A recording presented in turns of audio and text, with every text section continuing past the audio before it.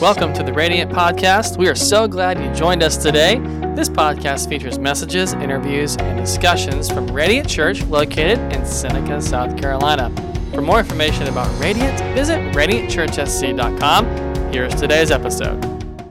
Welcome to Radiant Church. My name is Andrew, and I'm the lead pastor. We're so glad you could join us today from wherever you're watching or listening from. If this is your first time joining us, hey, go to radiantchurchsc.com and click I'm new. If you fill out that short form online for us as a way of saying thanks, we're going to donate $5 to one of the nonprofits that's listed. Well, we're at the end of our teaching series called Forgotten Voices, but we're going to come back and revisit the minor prophets again. We only covered 4 of them this time around, and there are several more we need to get to. So we're going to come back to them at a later date. But if you joined us for the first time today, can I just recap real quickly some things that we learned to get you caught up on the same page here? We started off with the story of Hosea, and we learned how deep God's love is for us in the process. And then we took a look, a unique look too, at Habakkuk's conversation with God. And the main takeaway there is that when we don't understand, what God's doing, or maybe what God isn't doing, right, we need to trust Him. And then finally last week, we got back to the fundamentals. Micah taught us what to do when we get off track spiritually. Stand for what's right, show mercy, walk in humility. Those are good words of advice. So what does our last minor prophet have in store for us? Well, he really spoke directly to a topic that's front and center in our world at the moment, which is really justice, right? Or as we hear it talked about today, social justice. Now, it may seem like social justice has got a pretty well-defined meaning, but if you ask 10 different people what they believe social justice is, you're going to get 10 different answers, and that's because there's a lot of ideas about social justice, and those ideas vary based on a variety of different factors and backgrounds. And I want to add this too. Depending on what generation you're born into, social justice is either something you kind of just don't think a whole lot about, or it's something you're really passionate about. Okay, so sometimes that makes a difference. I do want to make something really clear before we jump into this teaching though. So because of the varied ideas of social justice that exist among so many different types of folks, it can be a divisive topic. So we're not going to look at different political definitions of social justice, and we're not going to critique any social justice movements that are out there. So what we're going to do today is we're going to take a dive into what justice, insofar as God's word is concerned, really is, okay? So one of the problems has been the very high number of Christians who are just so sold out to social justice, they completely leave Christ out of the equation altogether. And here's the problem when you leave Jesus out. Our actions become meaningless. Our intentions are valid, they're pure, but without Christ, we lose our way, and we drift further and further towards a political or social movement's agenda instead of the only agenda which really matters for a Christian, and that's God's, right? But we can't throw the baby out with the bathwater, so Christ-centered and biblical justice, it matters. And I'm going to use those terms, Christ-centered justice and biblical justice, interchangeably here today. And the reason is, there's a difference between, what God's word calls us to do and what a political or social movement calls us to do. One of them is focused on meeting temporary needs and issues in this life, but the other, it has as its goal life-changing transformation, which lasts for an eternity. So while other minor prophets will talk about biblical justice, no one quite addresses it the same way as Amos. So Amos is living and ministering in Israel at the exact same time of Hosea. And if you want a little bit of background to what Israel was like, I'd encourage you to go back and listen or watch the first message in this series where we focus on Hosea and we kind of go into that background in Israel. But much of Amos's message centers on judgment falling on Israel for their idolatry and a lack of justice. Listen to what he says here in chapter 2. This is what the Lord says: the people of Israel have sinned again and again, and I will not let them go unpunished. They sell honorable people for silver and poor people for a pair of sandals. They trample the helpless in the dust and shove the oppressed out of the way. Both father and son sleep with the same woman, corrupting my holy name. At their religious festivals, they lounge in clothing their debtors put up as security. In the house of their gods, they drink wine bought with unjust fines. So you get an idea of the corruption and the sin happening in Amos's day in this passage, right? So Israel is at the height of economic prosperity. They're wealthy, they're powerful, and often when wealth and power are on the rise, spiritual decay is as well. And we have this natural tendency to lean more on ourselves instead of God when we see an increase in our own wealth and power, right? It's a dangerous place to be because as we trust in ourselves, we become further and further removed from God's hand of protection and provision. And this is where Israel finds itself. Now, one important piece of information to know as we get into Amos today. Biblical justice in the Old Testament primarily dealt with the widow, the orphan, the poor, and the foreigner, or immigrants. So all throughout Deuteronomy, which is Old Testament law, we read that Israel was to treat these individuals fairly and justly. So keep that in mind when we talk about those who are oppressed in Amos's day. These are the people we're talking about, all right? So the first passage we looked at gave us a window into what's happening in Israel. And we read the wealthy are selling the poor, meaning they're involved in slavery, really, right? That's verse number 6. Slavery, by the way, is not something that just died out 150 years ago.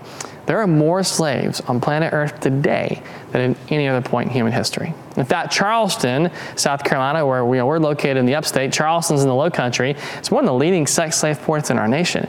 And that's why we support organizations like Free International. When you fill out a Connect card at our in-person service or even online, if you're watching or listening, you can select Free International as one of the nonprofits you want us to donate to. They rescue and free those who are caught in human trafficking and sex slavery, not just around the world, but also within our own borders right here. Verse number 7, that gives us an indicator that judicial system is really not working as it should. Like, look at what the Lord says in verse number 7. He says that this is the judges, the courts here, they shove the oppressed out of the way. Who's being trampled on here? Well, it's the poor and the widows and the orphans, the immigrants. They're suffering injustice in the courts while the wealthy and the powerful are getting away with their crimes. And if you're frustrated seeing privileged and wealthy and powerful elites on both sides of the political aisle, I should add, and of a multitude of different backgrounds, get away with wrongs that you and I would get put in prison for, just know it ain't new. It's been happening for thousands of years. It was happening in Israel, and God saw it, and he calls his own people out for it. Verse number 8 tells us that at religious events, the wealthy walked around with what they had extorted from the poor. I like how the Living Bible puts verse number 8. Listen to how the Living Bible describes that verse. At their religious feasts, they lounge in clothing stolen from their debtors. And in my own temple, they offer sacrifices of wine they purchased with stolen money. So the Old Testament law basically required the needs of the poor be put up as collateral, right? But it should get returned to them at the end of the day. Cloaks, sandals, that kind of thing. It was God's way of reminding Israel that people, not wealth or materials, really truly matter. And so as Israel strayed further away from God, their own people began to suffer at the hands of their fellow countrymen. Does that sound familiar? Because you can make a pretty good case that we've been doing this for decades in our own nation, right? Now, there's a definite link here between Israel's idolatry and a lack of justice. Whatever God's people, whenever they engaged in idolatry, a lack of justice always became a byproduct of their sin. They neglected the poor. They forgot about the widow and the orphan. They oppressed the immigrants. And darkness, here's the thing about darkness. It doesn't set other people free. It only enslaves them. Like, you can't make the case that you're freeing people by oppressing other people. All you're doing is swapping one people group for another. And the problem, which really is sin here, it's not going to go away. It's only going to get worse the further from God that you get.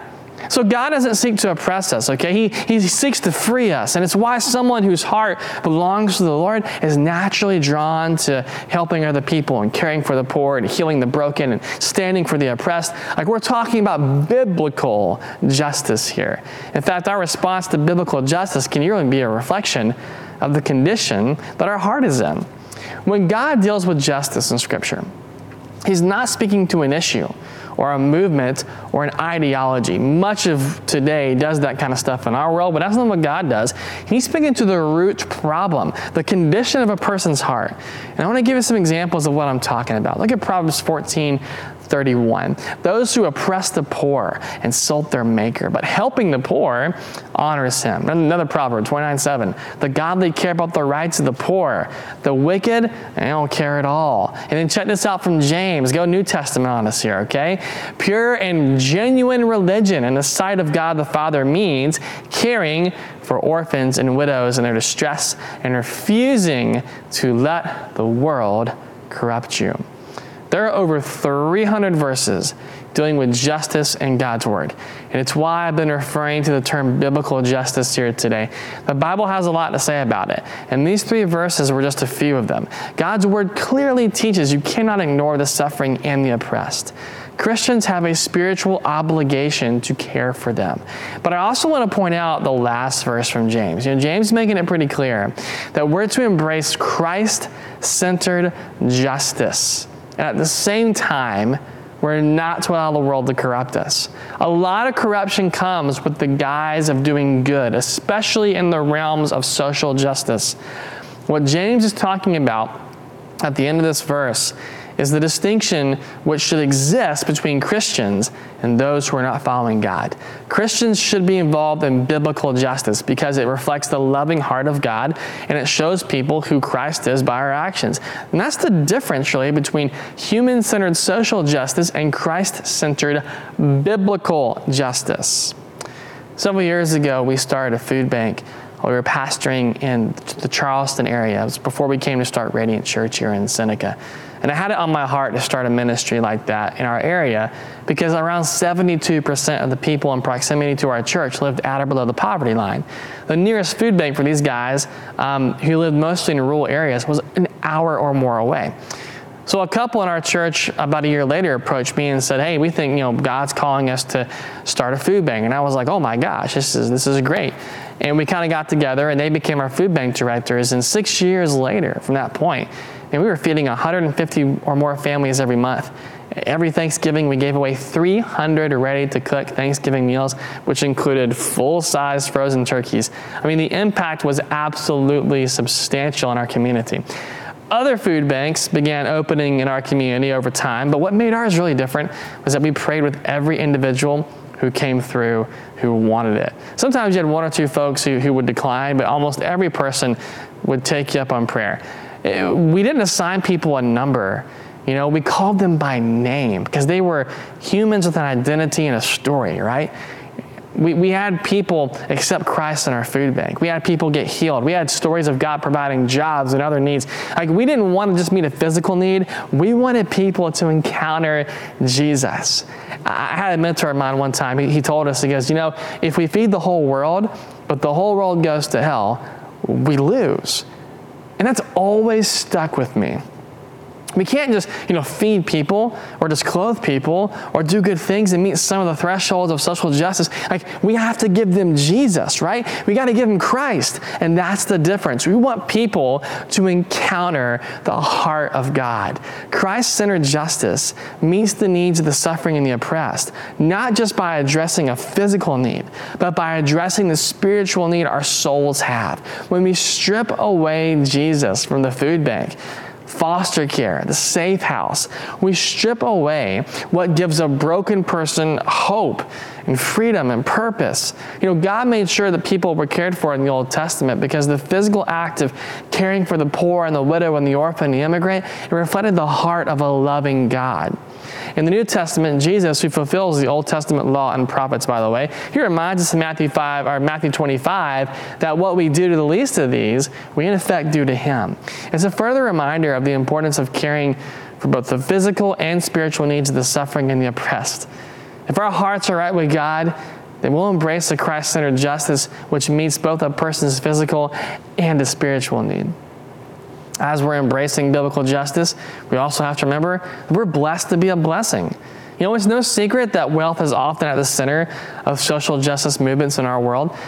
Human-centered social justice focuses on oftentimes redistributing wealth through a variety of means in an effort to create equal outcomes. But what does a Christ-centered response focus on? Christ-centered justice focuses not on taking wealth and resources from one group to another, right? but on using what God has given you to bless other people. It's not coerced. It's not forced. It's done voluntarily out of a deep love for God and your fellow man, who was created in the Lord's image just as you are, and is as valuable in God's sight just as you are. One of the biggest mistakes we make with wealth is thinking, like we earned it all on our own, and we worked hard for it, and we did this and that for it, and it's all on us. Like, we're responsible for all that we have. But we haven't really earned anything without God's help and God's sovereignty, where God allows it, right? Like, God entrusts varying degrees of wealth to people. Some have a lot, some don't have much. The story that Christ tells in the New Testament, the parable of the talents, features 3 different servants who were given different amounts of money, from a lot to some to a little. The amount's not important in the story. What's important is that whatever God gives you, you have to do something with it. He entrusts you with wealth, and the expectation is you don't use it for your own gain and purpose, but use what He's given you responsibly, and part of that is blessing other people. Now, you don't have to like that, right? I mean, you can think God should not provide equal opportunity, but instead God should provide equal outcomes. You can totally think that. That's fine. But that's just not how God works. The truth is, everything you and I have is all given to us by God. And we're managers of all that God has blessed us with. And so Israel, they forgot that in Amos's day. They forgot they were blessed by God to be a blessing to other people. And so Amos calls them out on it. In Amos chapter 4, verse 1, he compares the wealthy to fat cows, man. That's what he calls them, living in Israel's most fertile and wealthy region of Bashan. And I think that illustration is kind of self-explanatory. They're growing fatter in their pockets and lifestyles, while the majority are growing poorer and more destitute at their expense. Then he turns his attention to the people living in Samaria, the capital city. And look at Amos chapter 6, verse number 1. What sorrow awaits you who lounge in luxury in Jerusalem, and you who feel secure in Samaria. You are famous and popular in Israel, and people go to you for help. But go over to Kelna and see what happened there. And then go to the great city of Hamath, down to the Philistine city of Gath. You're no better than they were, and look at how they were destroyed. You push away every thought of coming disaster, but your own actions bring the day of judgment closer.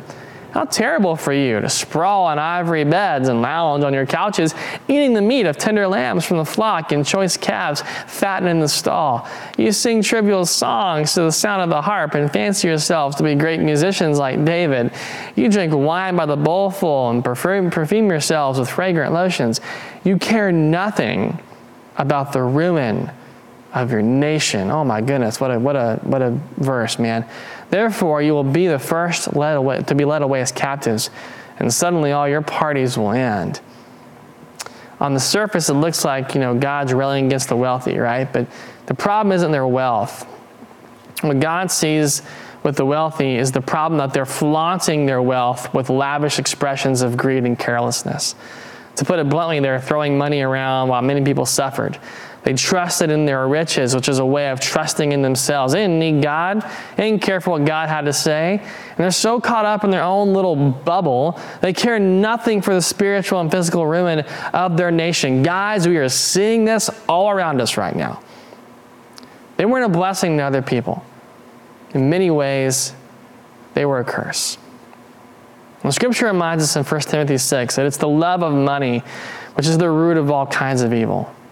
People often stop in verse number 10. They don't keep reading. But if you continue to read, verse number 11, you'll see this. Check this out. And some people craving money, in other words, they've got a greed issue here. They've wandered from the true faith, and they've pierced themselves with many sorrows.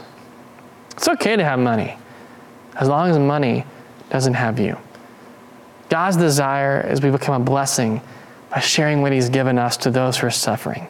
It's not redistribution. It's not a political ploy for some party. It's not to write off vast amounts of taxes. Like, the heart of biblical justice stems from the transformative work of God's Spirit in our lives.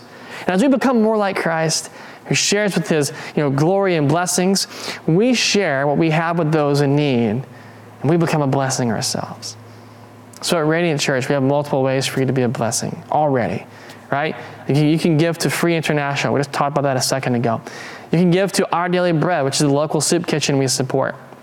You can give to Feed the Fearless, which provides drinks and snacks to our medical workers at Oconee Memorial and lifts their spirits up.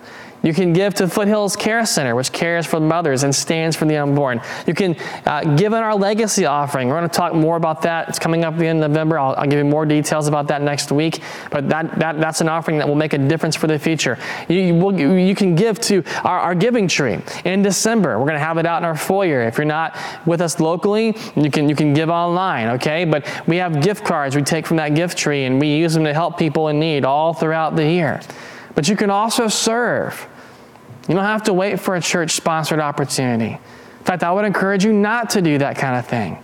Start serving in the soup kitchen next weekend. Start serving your elderly neighbors by taking care of a couple home improvement projects for them because they can't do it themselves anymore. Collect jackets and blankets and get a group of folks together and go down and hand them out to the homeless, man. Like, you can do those things now, like today. We've made a mistake thinking that serving doesn't count unless we have our church name and brand, hey, it's our serve day, to kind of go along with that. But if God has placed the ministry opportunity in your heart to serve and make a difference in our communities, man, you better go for it. Let us know about it. We'll inform other people about the opportunity, but, and let folks know you're a part of the Radiant Church community too. Okay, that's fine. But you take charge. Like, you answer God's leading. You're an extension of the body of Christ, and you're an extension of the local body here at Radiant. Get up and do something. If you think you can't make a difference, I want you to consider this. We live in the richest nation on planet Earth. The average family makes about 10 grand per year around the world, okay? It sounds like a lot, but 10,000 in America, they don't go very far. If you take out the Western nations, America and Europe, Australia, Canada, right? Take them out, that stat plummets because the reality is most of the world lives actually on less than $2 a day. While here in America, we comprise the top 1% globally. So I'm telling you, you can make a difference. We're blessed to be a blessing. God has entrusted wealth to us, not to hoard, but to bless. And I want to challenge you that when you give straight off the top. Don't give after the bills are paid. Don't give after you checked off things that you got to disperse money into. Do it first. And here's why. You'll never give off the leftovers. Put God first. Put others first. Don't let money have you. Be a blessing. Israel failed to listen to Amos's message, and as they drift further and further away from God, their own people suffered injustice after injustice until finally in 722 BC, the Assyrian Empire brutally destroyed the nation. God had enough. Listen to me, man. We're our brother's keeper. It's our responsibility to care for the suffering and oppressed in our world. But we do it with Christ at the center. And we bless others with what God has given us because we understand that part of our role is to be a blessing to people. We meet the physical needs others have, but we always do it while meeting the spiritual needs as well.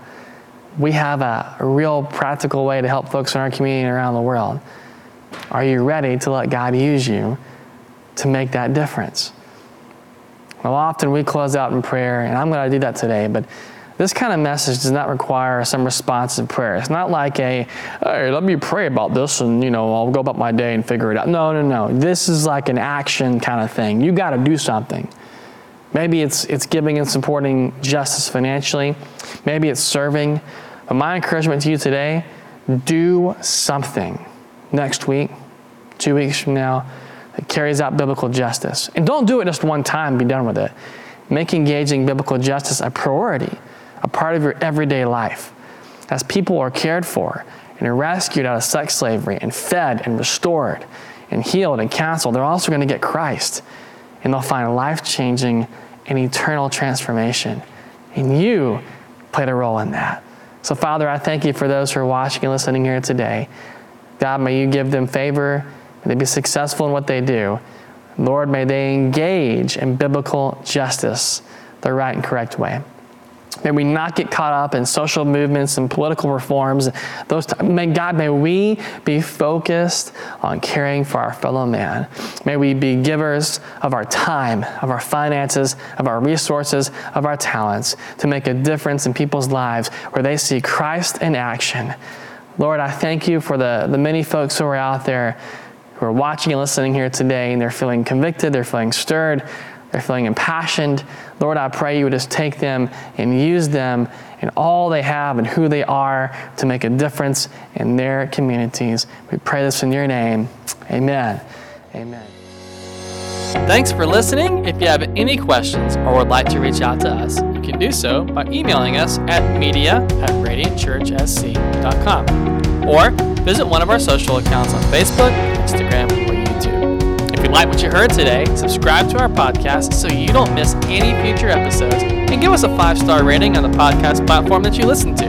We hope you have an amazing rest of your day.